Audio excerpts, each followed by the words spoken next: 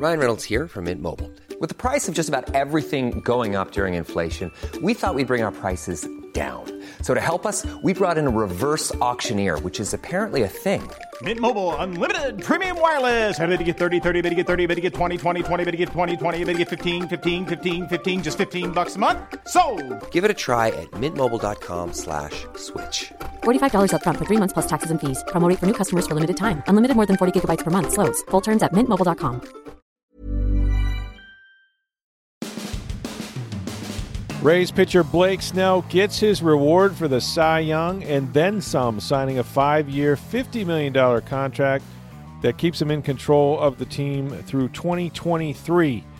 The Tampa Bay Lightning, meanwhile, they stay hot. They rally from a 3-2 deficit, and they beat Carolina going away, winning 6-3, the 300th win for Coach John Cooper, and only the second coach to do it in 500 games. We've got all that and some Bucks talk as well with Tom Jones, the former columnist of the Tampa Bay Times, now with the Poynter Institute, on this edition of Sports Day Tampa Bay. I'm Rick Stroud of the Tampa Bay Times, along with producer Steve Versnick. If you've got a new business or just one that you currently own and you'd like to be a sponsor of this podcast, we'd love to have you. Our advertisers are seeing great success, and you will too. Now, we've got lots of different ways that you can be a sponsor, so here's what you do. For information, contact us on Twitter at SportsDayTB, or you can contact me on Twitter at NFL Stroud, or my email address is rstroud@tampabay.com. So we'd love to have you be part of our team. All right, Steve, before we get to Tom, we had talked about it on this podcast. John Romano's written columns about it, how Blake Snell had essentially only gotten a $15,000 raise, really $5,000, and when you consider the increase that he naturally would have gotten. And all that changed in a matter of days. I guess about 4 or 5 days ago, the Rays approached Blake, and he gets his reward for the Cy Young, as I mentioned, but he signs a 5-year, $50 million extension, and as I mentioned, he's now in control. Really just one more year through 2023, but this is a smart deal for the Rays. It protects Blake Snell, obviously, from any kind of injury, so that's the risk that the Rays would have. But overall, I just think it makes a lot of sense. They've done this before, and they protect what is a real big asset for them. So the Rays are not a horrible team now. Is that what we're saying? They're not. Well, they're not evil. They're not bad for sticking to their salary structure. I just want to make sure I'm clear on this. Well, you're clear on it, but I mean, look, we know. I know, but we know they took some heat, and are we to think that didn't affect us at all? I mean, I don't know. Maybe that this is the business as usual for the Rays. We've seen them do this with their star players again and again. We just saw it, as a matter of fact, with Brandon Lau, but. When it comes to Blake Snell, I think there were some bad feelings. There were some bad things said by the union, by Blake. Obviously, he kind of tried to move forward, but as I read these stories, I believe it was the Rays that went back to him, and with this idea and approached his agent, and they were able to come to an agreement. And look, I mean, $99.5 million. Potentially is what the Rays have committed in the last few days to Blake Snell and Brandon Lau. So that's a lot of money. And as John Romano writes, but it's smart money. It's locking up, real assets. And don't assume that just because, these guys are signed, and particularly in the case of Snell, that he'll be here through 2023. I mean, what this enables them to do, as they've done with so many other players, is trade these guys for many, many, many more players and prospects over the years, like they have done. As far as people feeling like, well, that's good, Snell will be here. No, not necessarily, but it certainly makes him feel better. It makes the Rays feel better because if he continues to pitch anywhere close to the level that he's at now, they will have a relative bargain on their hands, and so will the team that trades for him, at least for a year or two, if they decide to do that before his 5 years are up. Yeah, it gives the Rays a lot of cost certainty going forward, especially with a pitcher who, look, in his second year of MLB service time wins the Cy Young Award. If he matches that season this year, who knows what his number in arbitration would be next year, and then let alone the 2 years after that. So it gives you a lot of cost certainty. It gives Blake Snell $50 million guaranteed money in his career, and he'll still be, only missing 1 year of free agency with this deal. So he'll still be able to sign, assuming that he continues on the upward trajectory, a big contract in 2024. So it's a good deal for both sides. It's, whether the public pressure of the stories that came out caused the Rays to do this, or if this was their plan all along. No idea. Maybe it was their negotiating tactic, or maybe they just saw the optics and how the fans really liked Blake Snell and wanted to keep him, and so they decided to do this. Don't know. Don't know if we'll ever know that answer, why they did, but I think it was a smart move on their part. I imagine they had some discussion about it, maybe, or planned on having it no matter what, because this is what they do. I mean, you go way back to 2008 with Scott Kazmir when he did a 3-year deal with an option season. And he was traded as he started to pitch poorly. James Shields, a 4-year deal with 3 option seasons. He almost fulfilled all of that. They did it with Matt Moore for 5 years with 3 option years. Chris Archer, 6 years. Both of those guys were traded for a lot of prospects, many of which will be playing, for the Rays this year. One as a starter, and Austin Meadows is another guy that could play in the outfield, a young player that they got for Archer. And Evan Longoria, he signed the biggest contract, 6 years, $100 million. But, very shortly after he was signed, he just played 1 season under that new deal and, of course, was traded with the bulk of it still remaining. So, they find a way. It is their business as usual. This is what the Rays do. Maybe the optics were bad. Maybe the timing was bad because it was procedural that Blake would get, somewhat of a raise. But it's always good when, you have a guy that doesn't have to worry now. I mean, I think, injuries being what they are, especially for pitchers, for him to know that, no matter what happens, he's going to go out there and get his $50 million. He gets his big deal behind him. And, it won't be that long before we're into the 2023 season, no matter where he winds up. And then he'll be looking at even more money if he's still pitching well. So, yeah, this is just smart by the Rays, and there is some risk, but I think it's a very calculated risk. No, there's risk on both parts too. I mean, if Blake, wins 2 more Cy Youngs in the next 4 years, he's probably leaving money on the table. I mean, absolutely. But if he struggles or has an injury or something like that, then he's got some guarantees, and the Rays have cost certainty going forward on their number 1 player. Yeah, it sure is a good feeling, and I think that's the big thing too. And you send the signal to other players in the organization and on this team that, if you're going to be one of their core guys, they're going to try to protect their assets. And we've seen how the trades have produced many, many, many other players that are now either in the minors or coming up and being the core of their team now. So just smart by the Rays, the business as usual for them. And that's one of the reasons why they've been able to compete at a high level, and they continue to do so against teams that outspend them in the American League East.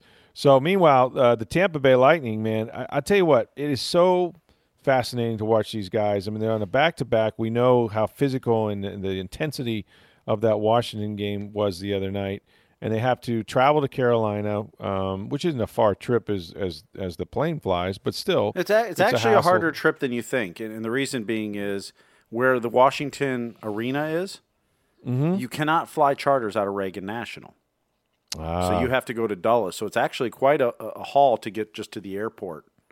Yeah. So when you're going on a back-to-back. Now, the flight itself isn't very long, but the logistics of leaving Washington gets trickier because of being around the nation's capital. Absolutely. So Louis Domingue in net, and they fall behind 3-2, and going into the third period, no problem. This team, I'm telling you, man, They just know when and how to win. And, I think that you had Stamkos with a goal, a beautiful assist to Braden Point. They had an empty netter late. It was even Ryan Callahan on his 34th birthday, who hasn't played in how many games, he gets a goal on a beautiful tip from Hedman. Okay, the one negative from the game is that Yanni Gourde got a match penalty, which carries an automatic suspension, depending on the review of the league. And it could be ruled on as early as this morning.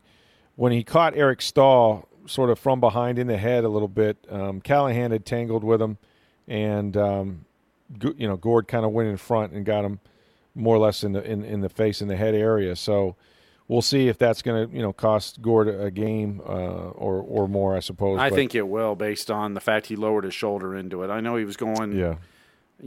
Just trying to make a hit on him. But as you see, he's vulnerable and falling like that. You can't lower your shoulder and hit him like that. So. Exactly. So he could be looking at some time as well. They go on to play in St. Louis, their next stop on this road trip. But, yeah, man, the winning just continues. Now they have to win, 4 out of 7? 4 out of 7 to tie. Hey, there's only 3 teams in NHL history that have won more games than the Lightning this season. They've won 58. Wow. There's only 3 teams that have done it. Just incredible. It's the records. Red Wings from 95-96, the 76-77 Canadiens, and the 77-78 Canadiens.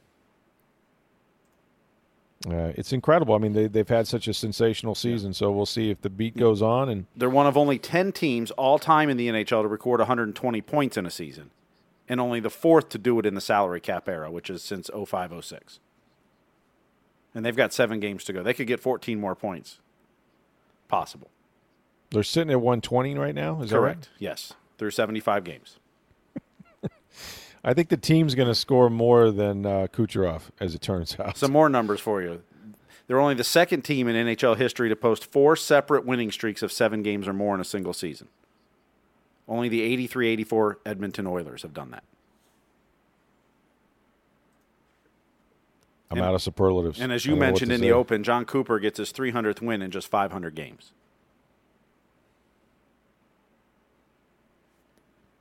It's an incredible season. I don't know what else to say, man. I don't know what to say. I'm out of breath. I can't just say wow. It's almost like we could just replay the same conversation we have after every game on this podcast. It's like it's unbelievable. I mean, I can't believe what they're doing. That's unbelievable. Victor Hedman played 27 minutes almost. That's not a good thing. No, you're gearing up for the playoffs. You got to make sure you're in shape for that. Some conditioning, yeah. There you go. But, yeah, this team just keeps rolling. You said St. Louis coming up Saturday, and then they're home next week for 2 against Boston and Washington. Then they got 4 straight on the road to end the season, as the women's Final Four is at Amalie Arena, which is why they end the season on the road like that. So, I think I have the answer to why they're being so successful. All right, Tom Jones joins us now for our segment of Pointer Counterpointer. Good one. Yeah, from the Pointer Institute, Tom Jones, former columnist of the Tampa Bay Times. And, Tom, I got to tell you, you're still popular on this podcast and in general. We had a listener, we do these mailbags, and there was one left over that we saved for you. Jim asked us, is it a coincidence or not that the Bolts have a record-breaking year now that Tom Jones is no longer covering them? Yeah, okay, there we go. It's all me. It was all my fault. Hey, I'll say this, okay, just to be clear, and I'll really rile up the Lightning fans with this. They had plenty of good regular seasons when I covered them. Oh, really? Yeah, it's the playoffs that didn't work out so well. So we're not even at the playoffs yet. So how about wait until they actually win the cup before blaming me for Boston and all the other wicked teams that give them a hard time. I'm just saying, I've covered plenty of good regular seasons. It's not quite this good though. No one's covered hardly this good. I watched that game. Okay, the game Wednesday night against the Capitals was. I watched. It was one of those things. Like I watched it in a bar, so I couldn't hear it. So I don't know what that was being said on the broadcast. And at one point, I was thinking, I was actually sitting with our former colleague, Joe Smith. And I said, boy, it seems like Washington has a lot of shots on goal, huh? And he looked up, he goes, yeah, they got 50. And there were still like 8 minutes left in the game. And I'm like, this has got to be some sort of record. It turned out it was. But even still, like I never had this sense like the Lightning was getting dominated. I don't know how, like I said, I don't know how the broadcast made it sound, but boy, I thought this was just a terrific game. I did say I thought it was, I'm looking at these two teams meeting in the playoffs, but wouldn't it be something if this was the year that somebody like the Bruins bit the Lightning? I mean, do you get the sense at all? Like, is it going so well that you're like, this has a bad vibe to it? I think everybody's nervous if you're a Lightning fan, just because the history of the President's Cup and teams not winning the Stanley Cup after that, the fact that they had it in their hands, with a 3-2 lead in Game 6 and lost Game 6 and 7 last year without scoring a goal. I mean, all of that kind of, it's not the elephant in the room. I mean, everybody knows the damn elephant is in the room. Right. And it's sort of like, but you can't do anything about it until you get there. And the fact of the matter is that even almost without thinking about it, I mean, they have won 18 out of 20 games. Think about that. That's an incredible run at any point in any season. Yeah. And all they have to do, I think, Steve, you can correct me, I think they have to go 5-3 to tie the most wins. Yeah, 5-3. 6-2 would set the record. would set an and NHL we're taping record. we're taping this before the Carolina game. So Right. yeah, here's a couple things that I thought of when I was thinking about this, because we were talking about this again last night too, about what they have to go. First off, boy, oh boy, how good was Detroit that year? You know, Whoa. they must have been incredible, because just think about how great the Lightning's been this year, and they still may not catch that record. I feel that way a lot about, like, whenever somebody's getting ready to break a big record, like a few years ago when Tiger was at 14 majors. Yeah. And you're thinking, like, boy, Well, he'll get 18. I don't remember. Yeah, I sort of remember the tail end of Nicklaus. I don't really remember Nicklaus, back Sure. in the late 60s, early 70s. But, boy, how dominant must have Nicklaus have been, Incredibly, yeah. Yeah, to have won 18 majors and be runner-up like a bazillion times. But the other thing with the Lightning is, the thing that I think is encouraging about this, remember compared to last year, everybody gave me a hard time. I picked the Bruins to beat them in the playoffs because I thought the Bruins, during the regular season, I know regular season is not the be-all, end-all, but the Lightning weren't even competitive a lot of games with Boston in the 2 or 3 previous years before meeting them in last year's playoffs. The thing that's encouraging about this and the Washington games that they've played the last week and a half here is that the Lightning is actually, like, for example, Wednesday night's game. That game meant a whole lot to Washington. They're fighting to finish first in their division.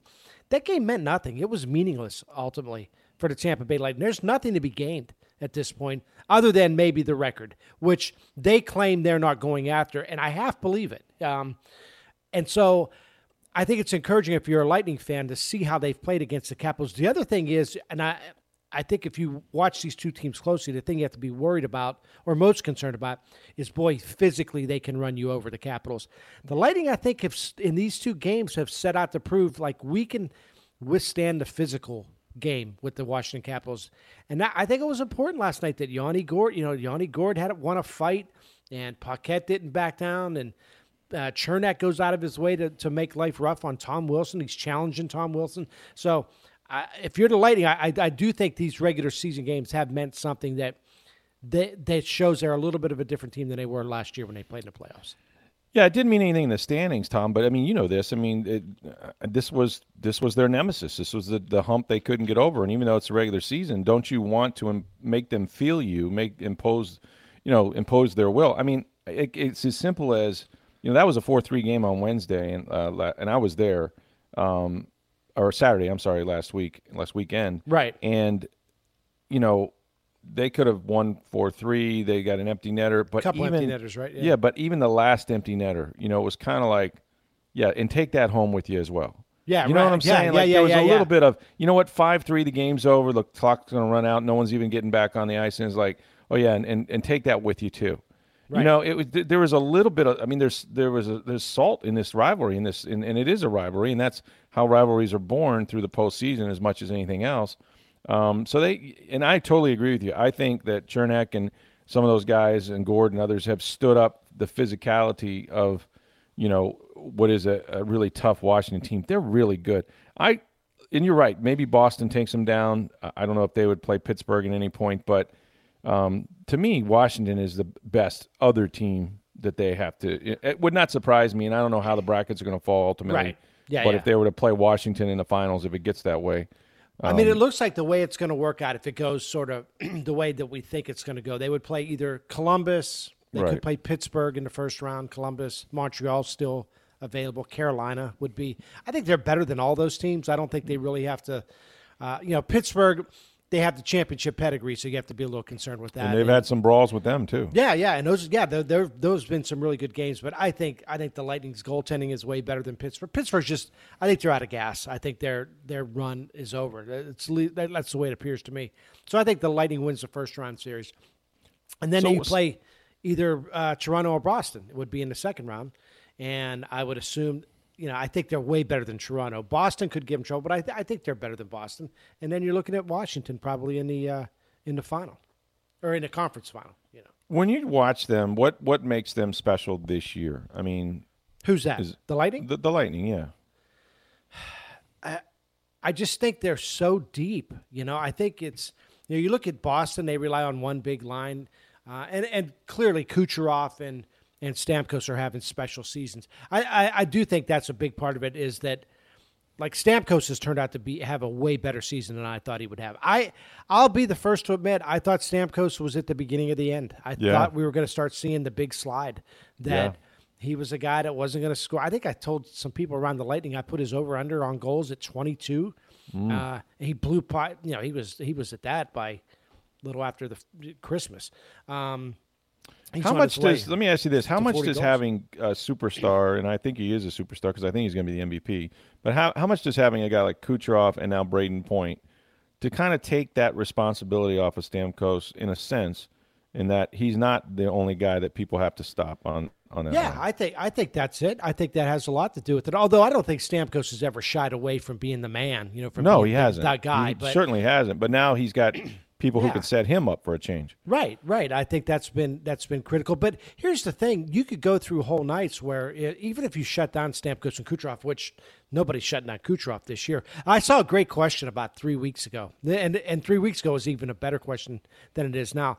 Who's going to end up with more points, Kucherov or the Lightning? Or the Lightning, yeah. And it's like that's when you're talking about one of the historically great teams in NHL history in Lightning, and somebody might beat them in terms of points as an individual, like Kucherov has a chance. It shows you that they're both having an incredible season. But, yeah, I think that has a little bit to do with it. I also think, though, even though if you do shut those guys down, you have the Braden Points line, and then then Tyler Johnson gets hot. They play Washington last week. Alex Killorn, who's had, just a typical Alex Killorn season. That was crazy, man. He gets a hat trick, and there was a few games a while ago where like Cedric Paquette, carried him for a game or two. And then the defensemen are terrific. I do think that the key now for the rest of the year is just staying healthy. And there's nothing you can do to stay healthy. You either get the luck or you don't. But I mean, I think the Dan Girardi injury is a little. It's not a huge deal, but he played really well against the Capitals last year. He's a guy that I think they could miss if he doesn't come back, and him being out indefinitely now is all of a sudden kind of strange. But I don't know. I tell you, you ask what's special about this team, and it's just everything. Like they're so deep. Every line's good. I mean, you got guys like I was talking about this last night as well. Ryan Callahan's like the third highest paid player on this team. He's their 13th best forward. Can't get on the ice. Because you got guys like Anthony Cirelli and Adam Ernie and Matthew Joseph. These kids are coming up and making huge contributions. Matthew Joseph had I thought a strong game last night. So it was, I don't know. They just, everywhere you look, their defense is really good. McDonough, Hedman, I mean, those guys are elite players. They're winning these games. Oh, Anton Stralman's not even playing. Dan Girardi's not even playing. So, they're calling guys up. Chernak wasn't even supposed to be here. And he's turned out to be a really pivotal part. So I don't know. You asked me what's special about him. Everything's special about him. I don't know what the difference is other than they're just way better and way deeper than they've ever been. When they're this close to the record, how can they not pay attention to it, right? I'm sure they would like to get that for historical purposes. But would John Cooper be better served to just saying, you know what, we're giving guys whole days off? I mean, I would. That's the way I would look at it. If my ultimate goal and their goal should be to win the cup, I don't. Is there a reason to? Hey, I'm Ryan Reynolds. Recently, I asked Mint Mobile's legal team if big wireless companies are allowed to raise prices due to inflation. They said yes. And then when I asked if raising prices technically violates those onerous 2-year contracts, they said, "What the f*** are you talking about, you insane Hollywood ass?" So to recap, we're cutting the price of Mint Unlimited from $30 a month to just $15 a month. Give it a try at mintmobile.com/switch. $45 up front for 3 months plus taxes and fees. Promo rate for new customers for limited time. Unlimited more than 40 gigabytes per month. Slows full terms at mintmobile.com. Play Nikita Kucherov, but in all the last 8 games, do you need to play Steven Stamkos every night? Does Victor Hedman have to play every night? Should you really start looking at Vasilevsky and whether to sort of start splitting the games now and go just 4-4 with him and Domingue? I don't know. I get the sense though, Rick, they're going to go after the record. I mean, feels that way. It does, and I know a couple of years ago when Golden State was really going after it and trying to get the 73 wins, that I mean, there's a part of you that says it would be cool to set a record to establish yourself as one of the all-time great teams. That there's a champion every year, right, in hockey. There's been 100 Stanley Cup champions, but there's only been one Montreal Canadiens that, from 76, 77 or whatever the year was, they broke the record or set the record. But the difference between that Golden State team a couple of years ago and the Lightning now is I think Golden State had already won an NBA title, so they already had that. The Lightning's they've never won an NBA title, or an NHL. And they won't. Yeah. Oh, no. NHL, yeah. Yeah, never won a Stanley Cup. And so I don't know. What do you do? I think I have nothing at stake here. I'd like to see him go for the record. I think it'd be really cool if you could establish yourself as the greatest team of all time. But then you could be the greatest team of all time without a cup. Right. And then what happens? Well, I'm telling you, here we go. Everybody's going to say, okay, Debbie Downer, let's talk about them not winning the cup. But you know what? From the mouth of babes, and I've told this story before, but my 9-year-old is in church. We go to church with somebody whose wife is there, and their husband is a member of the organization, let's say, without giving away any identities. And she said, wow, I was at the game last night. It was Saturday night's game against Washington, and it was so exciting. It's unbelievable. But you know what? If they don't win the Stanley Cup, John Cooper's getting fired. And I was like, what? Where'd that come from? What do you think?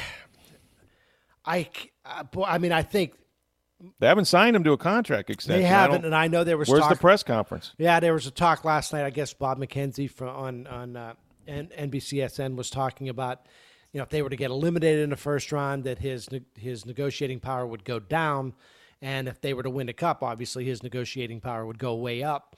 But there was never a talk about, he wouldn't be back. The way I always look at it, Rick, is that two things. One, if you were to fire a guy, and I felt this way about the NFL, and if you were to fire a guy, how quickly would he get a job somewhere else? Do other people value him? And you and I have talked about this, Rick, that the Bucs have fired coaches in the past who've never worked again in the NFL as head coaches, right? Like, that's right. Dirk Cutter's not a head coach. Lovie Smith will never be another head coach. Last stop on the train, man.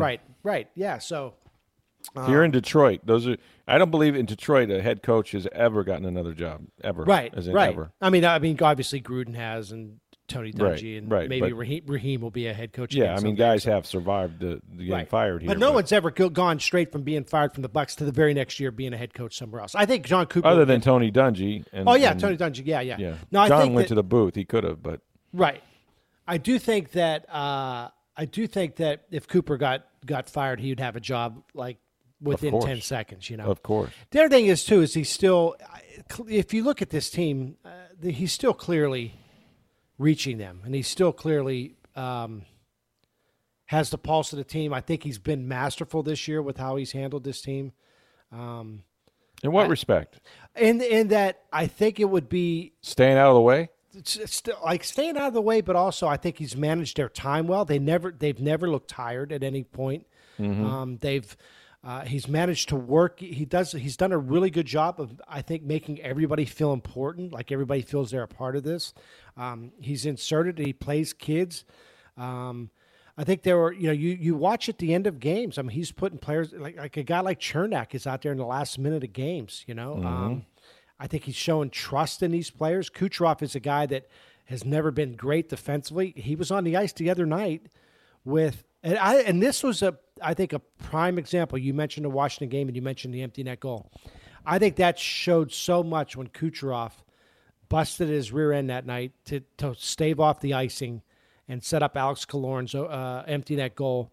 That was a perfect example of showing hunger that, that game didn't mean it wasn't going to decide whether they made the playoffs or not. Everybody knew they were going to win the President's Trophy, and there's your best player still going out playing as hard as he can. So I think, clearly he's motivated them. But I don't know, Rick. It's a good guy. I don't think it's a crazy question. He may not win Coach of the Year. You know what happens with the whole Coach of the Year thing? I mean, Belichick should win it every year, right? But sometimes they think, well, you got all that talent. Why, you give it to the team that was a surprise, not the one that everyone expected to be good. I mean, and we go back to, I think the great comparison here, as of now, is Cooper has been Tony Dungy. I don't think anybody denies that Tony Dungy, even before he went to Indianapolis and won the Super Bowl, no one denied Tony Dungy, was a great coach. He was obviously a great coach. You were there, Rick. This organization was a joke. It was awful. And he pulled them out of the darkness and made them a contender and a team that ultimately did win a Super Bowl. But I mean, there was clearly, I don't know, Rick, we go back and talk about this over and over again. Would they have ever won a Super Bowl with Tony Dungy as their coach? Hard to know. It's Yeah, you a don't know. question that you can't answer, but I will say that John Gruden was the perfect guy at the perfect time to sort of even the playing field and the accountability. I mean, Tony thought, if you score 3, you should win 3-0. He didn't have the same sort of – I mean, he wanted to score. It wasn't like when he went to Indianapolis, he told Peyton Manning not to throw the ball. So, it was – he couldn't get the right offensive coordinator, and really, Brad Johnson was here, but they just couldn't get it going. But, even with John Gruden, I mean, that was a defensive Super Bowl. That defense took them there. If you go back and watch the season, they weren't very good on offense until they got in the playoffs. Once they got in the playoffs and they played San Francisco and tuned them, and then we know what happened in Philly. Yeah. Then everything fell into place. The Oakland Raiders, a team that John had just left and knew intimately with that defense. They scored 3 touchdowns on defense, for gosh sake. So I'm not, that's how elite the defense was, but Gruden did challenge them. But you're right, the parallels are there. Maybe you need that guy to get you over the hump. And how many times do you go to a Eastern Conference final or Stanley Cup final and not win it before people start looking and saying, well, the talent is here. We need something extra. Let's fire the coach. Yeah, well, and unfortunately, that's the way it happens. And look, I'm a fan of. Neither one of us is calling for John Cooper to get fired. I'm a huge fan of Cooper's. I think he's a tremendous coach, and I would keep him for as long. I'd lock him up. Yeah. I mean, I know they got a guy in the minors they really like. That's the decision. But here's the thing. With this particular Lightning team, and this is the thing that makes the pressure even greater for this team, is I can look back at the other teams that they've lost to in the past to get eliminated from the playoffs. Going back to the Cup year when they went to the Cup final against Chicago, you can make an argument that Chicago was a better team than they were. They were. I thought the Lightning would win that series, but they had some, and had a lead, right? And then like Bishop wasn't 100%. I don't know how much that had an impact or whatever. Oh, it had to, sure. If you could look back, Chicago was the better team. Then the next year they lose to Pittsburgh in the Eastern Conference Finals. The Lightning easily could have won that series. I think ultimately, though, Pittsburgh was the better team. I think Pittsburgh was just better. And last year, Washington was better than they were. They just were. This is the first year they're going to go into the playoffs, I think, where they are better than everybody. And they've proven it, yep. And they've proven it. You're right. So the other 3 times they've been eliminated, and the last 3 times they've been in the playoffs, they've lost to the team that won the Cup, ultimately. This time around, I don't think you can say that there's a team out there that's better than they are. And they should be the favorite in every game, in every series they play. And that's when you start looking at wow, well, if they don't win, what happened? What's wrong? Why are they disappearing at big times? Or why is their goaltending shutting down? Or why whatever, So barring injury, if they don't lose or if they do lose, then I mean you got to ask every question, right? I mean when you have a team that's good. I want for people listening to Tom to remember he said barring injury. Just tape that one for you folks. It's hockey, man. Somebody's going to get hurt, by the way. It's the kiss of death. Oh, yeah. It's going to happen. In fact, it happened last night, or at least against the Capitals last time out. All right, let's move on quickly to another favorite team that's getting ready to start their regular season, the Tampa Bay Rays. Am I the only one, Rick? And everybody's going to say, oh, there's Tom Jones, Debbie Downer again. Am I the only one that's thinking like they could go the other way again this year? I don't. Well, you're not the only one. I mean, I picked them to lose 100 last year, and they won 90. So, couldn't that be the outlier? Couldn't the 90 wins be the one that we look back on and go, well, I don't know how they did that, but this is a look. I think they have a very good young ball club, and it always comes down to can the pitching hold up? I mean, they have enough players that they're going to score enough runs, but they're a good defensive team now, and. I don't know how many games Kiermaier is going to play, but Tommy Pham looks like a good outfielder. Austin Meadows is a good corner outfielder. They got guys that are interchangeable throughout the infield. I think what's going to come down to is, what can Blake Snell follow up a Cy Young season? Are they going to get really 15 wins out of Charlie Morton? And then after that, Tyler Glasnow's had a horrible spring. He got beat up in the spring, and it's really his first, here's the ball, you're our number 3, and then you're going to go with the openers again. I mean, who knows if that if that was a kind of a one-year wonder. I tend to think it's going to continue to work because baseball has proven to be about matchups, and as long as guys accept that role, what happens though when you have a pitcher who says, I'm tired of this opener crap. I want the ball and I want it every 5 days. I mean, right. Right now these guys are happy to be there, but they don't have a closer, per se. I mean, right now it's Alvarado, I suppose. That's the bullpen as a whole, late innings, I think. And look, no matter what you say, the Yankees and the Red Sox are better. Oh, yeah. You know what I mean? They won over 100 games each last year, right? For as great as the Rays were, I think it was a huge surprise, and they won 90. But if you say you're always looking up at a team that's going to outspend you and, frankly, has a lot of young talent themselves, great young talent. Right. I don't know why you'd expect to win the AL. You got to hope that maybe the other teams don't win as many games. In some years, 90 wins gets you in the playoffs, no matter what division you're in. It was just, they had 2 teams that won over 100 in the same division. I'm looking around, and I don't know. Again, maybe this is the Debbie Downer part of me, but I could see Kiermaier playing 80 games again, and even when he does play, being a 220 hitter and striking out a bazillion times, and Matt Duffy getting hurt and missing 50 games, and getting hurt, getting healthy would be a head staying for hurt, Matt Duffy. And still having issues at catcher, and Willie Adames maybe struggles at the plate. I like like Austin Meadows. He looks like he has a chance to be a really good player. But again, I don't know. Got G-Man at first base. Yeah, I mean that could be a nightmare. Although he's done a good job in spring training. Right. I don't know. It's baseball, so who's to say? Okay, and finally, wrap it up with the team that I cover. Your Tampa Bay Buccaneers did not have any money this offseason because Jason Light has locked up as many of his core players as he could before Jameis Winston and Mike Evans and guys like that got big raises. Let me ask you this. You don't have enough money to sign your draft picks right now. And you could do some things with guys' contracts and maybe cut a few more players and get there, okay? Yep. But Gerald McCoy is sitting here counting $13 million against your cap. With what they have right now and anticipating that they're going to add defensive line help in the draft, which is a deep defensive line draft, could be their first pick. Don't know if it'll be an interior guy or an edge rusher. Would you use that $13 million and say, well, Gerald, we've gotten all we can out of you, time to move on? Or do you say, we're not good enough anyway on defense, why give away a player that can still do stuff? Look, I think Joe McCoy is still an effective player. I think he's a really good player. I think he's a good guy to have to run your team. But I don't know that he's a game changer anymore. And I also don't know that he means so much to this team that if you let him go, that the rest of the team would be upset about it. And I'm not saying that like in a bad way, like, no. How could we let this guy go? But you remember, Rick, you were here when – and you Warren were covering Sapp, 9 with years. Warren Sapp and Derek Brooks, and they made John Lynch. They made hard decisions on that guy, and I don't know that those went over. There are certain guys on every team that if they were to go, it would really upset people. Like the locker room would be hurt by it, But I think Gerald McCoy is one of those guys. I mean, maybe this is you take a page out of the New England Patriots book and say, maybe we have to let a guy go before his time's up, and if it's gonna help the overall team.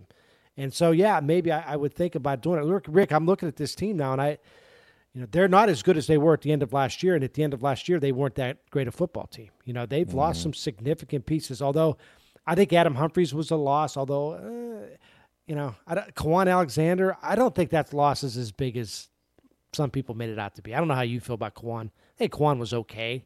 I thought he was a little overrated in Tampa Bay. I thought the fans liked him a little bit more than I bet you even the team liked him. I mean, he seemed to me like a player who he played purely on instinct and. I just don't think great players get out of free agency.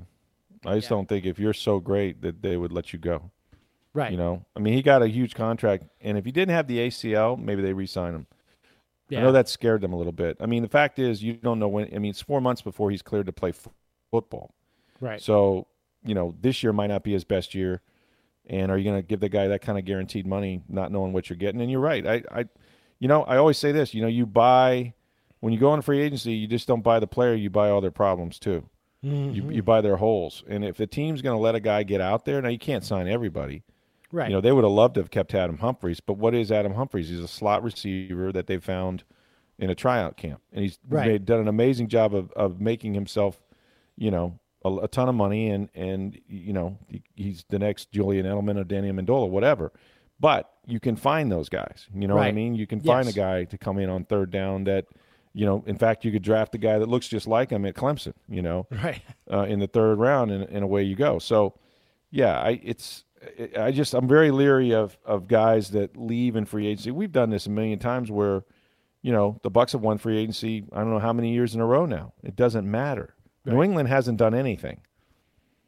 Right. They win the Super Bowl. Right. And you know why? Because they have the best quarterback in the NFL, and that's what's going to come down. And the best coach. And the best coach. That's what it comes. That's what's going to come down to for the Bucs. Bucs. Are you buying the Bruce Arians hype right now? I mean, and look, all the credit due. I think it's great that he's an out of the box thinker, and we know that he has 3 African American coordinators on his team, and now he's added 2 female assistants, and Moral. Let me pronounce this right if I can. Javadafar, I guess, is close enough, and Lori Locust. So. Do you think there's magic left in Arians? Because, you know, it's funny when you think about organizations trying to emulate other organizations, right? And you go, well, follow the Patriots plan, right? Or follow, you know, the Steelers plan, or get a coach like, you know, like the Rams have, right? Right. The Bucs go to the Arizona Cardinals. No, I hear what you're saying. Is there something weird about that? But here's the thing, like you mentioned with like all those coaches you just mentioned, you know, and Rick, this is one of the first things you told me, you know, years ago. This is a coach quarterback league. It's a relationship between the coach and the quarterback, even though Belichick's not an offensive guy. Yeah, it doesn't matter. You know, they're him and Brady are obviously on the same page. Andy Reid and Patrick Mahomes, Sean McVay and Jared Goff, and just go on, Sean Payton and Drew Brees. Drew Brees, yeah. You know, they brought in Bruce Arians clearly to be the quarterback whisperer. You know, he's supposed to deal with Jameis Winston. It's the whole reason Dirk Cutter got the job. Let's face it. I mean, Dirk got that job because of his relationship with Jameis. And it got to a point where apparently that relationship couldn't exist anymore. Or they weren't getting everything out of it. This is all about Jameis, right? I mean, that's why you brought Bruce It always Arians has in. been, but right. I mean, let's face it, though. I mean, when you give up 29 points a game, what are you asking your quarterback to do each week? Yeah, like score Put every up time they 30, get the we have ball. a chance. Yeah, right. We have a chance if you score 30 today. Right. Every Sunday. I think that's a big, you know, it's got to be more than just the quarterback, right? Yeah. Oh no. They clearly have holes all over the place, but yeah, I think that. I mean, Arians can fix him, and then they could still lose. I mean, they could lose games 32-30. Yeah. 33-30. Yeah. But I mean, so you're asking me, am I buying into it? I'm buying into the. You think Arians is the magic potion here? He and has his coaching a chance. Staff. Of all the guys that were out there, you had to hire somebody who was going to make. And so unless you wanted to go the Lincoln Riley Sean McVay route? Yeah, like a young guy from that some hotshot coordinator. But Bruce Arians is. I don't look at it and go, what are they thinking? Like you look back now and you look at. Like the Lovie Smith, that was a disaster. It was just a disaster. I got Lovie Smith, though. Yeah, I got why they did it. He was the Gerald Ford of his time. No, he was the Gerald Ford of his time. Look, no matter what you say about Lovie, and I think the game, I think not the game had not passed him by, but I think he lost contact with who the good coaches were. You know, that you either had to have played for him or coached with him in the past, and there was not a big adaptation there. But he took over a horrible team. But to me, Lovie was needed to the building was on fire. I mean, Greg Schiano, really? You know what I mean? Josh Freeman, I mean, it was, you know, the country was a mess. On the line. Yeah, blowing the whistle. It was the funniest line ever. Don't forget the blowing the whistle. That's like Herm Edwards when he would say, "You play to win the game." Hello.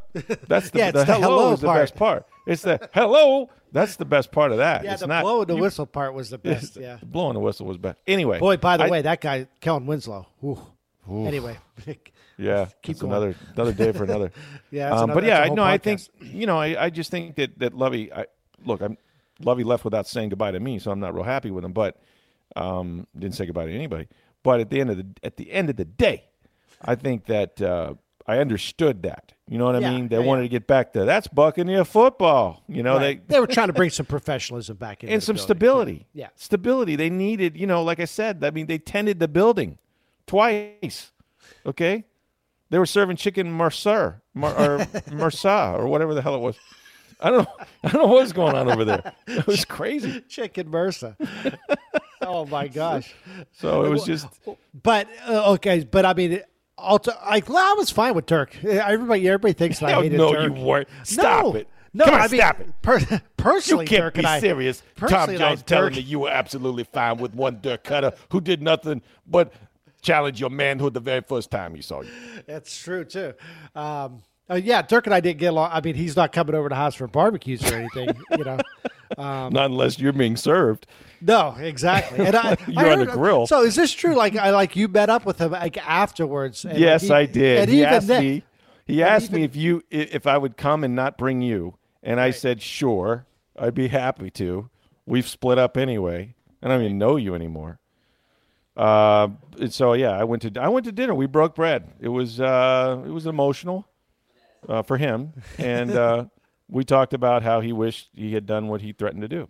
Man, always good to catch up with my old radio partner Tom Jones. You got to check him out on pointer.org. He does a media column. It's outstanding, doing some real life stuff over there, and like I said, just does a really good job. So we got a busy weekend in sports. The Lightning are in St. Louis as they continue their march towards a possible record season. We've got March Madness as well. Of course, the NCAA basketball tournament all weekend long. And then Valspar, tremendous golf tournament out here at Innisbrook. So it's going to be a great weekend of weather. The Rays' final weekend of spring training. We're almost ready for opening day. Along those lines, coming up on Monday, we're going to talk to Rays radio pre- and post-game host Neil Solondz. And remember, folks, if you have a business you'd like to advertise or sponsor with us, you can do that. We've got lots of ways you can do it. Here's what you want for information. Just contact us on Twitter at SportsDayTB. You can reach me on Twitter at NFL Stroud, or my email address is rstroud@tampabay.com. For Steve Versnick, I'm Rick Stroud of the Tampa Bay Times. Have a great day, everybody.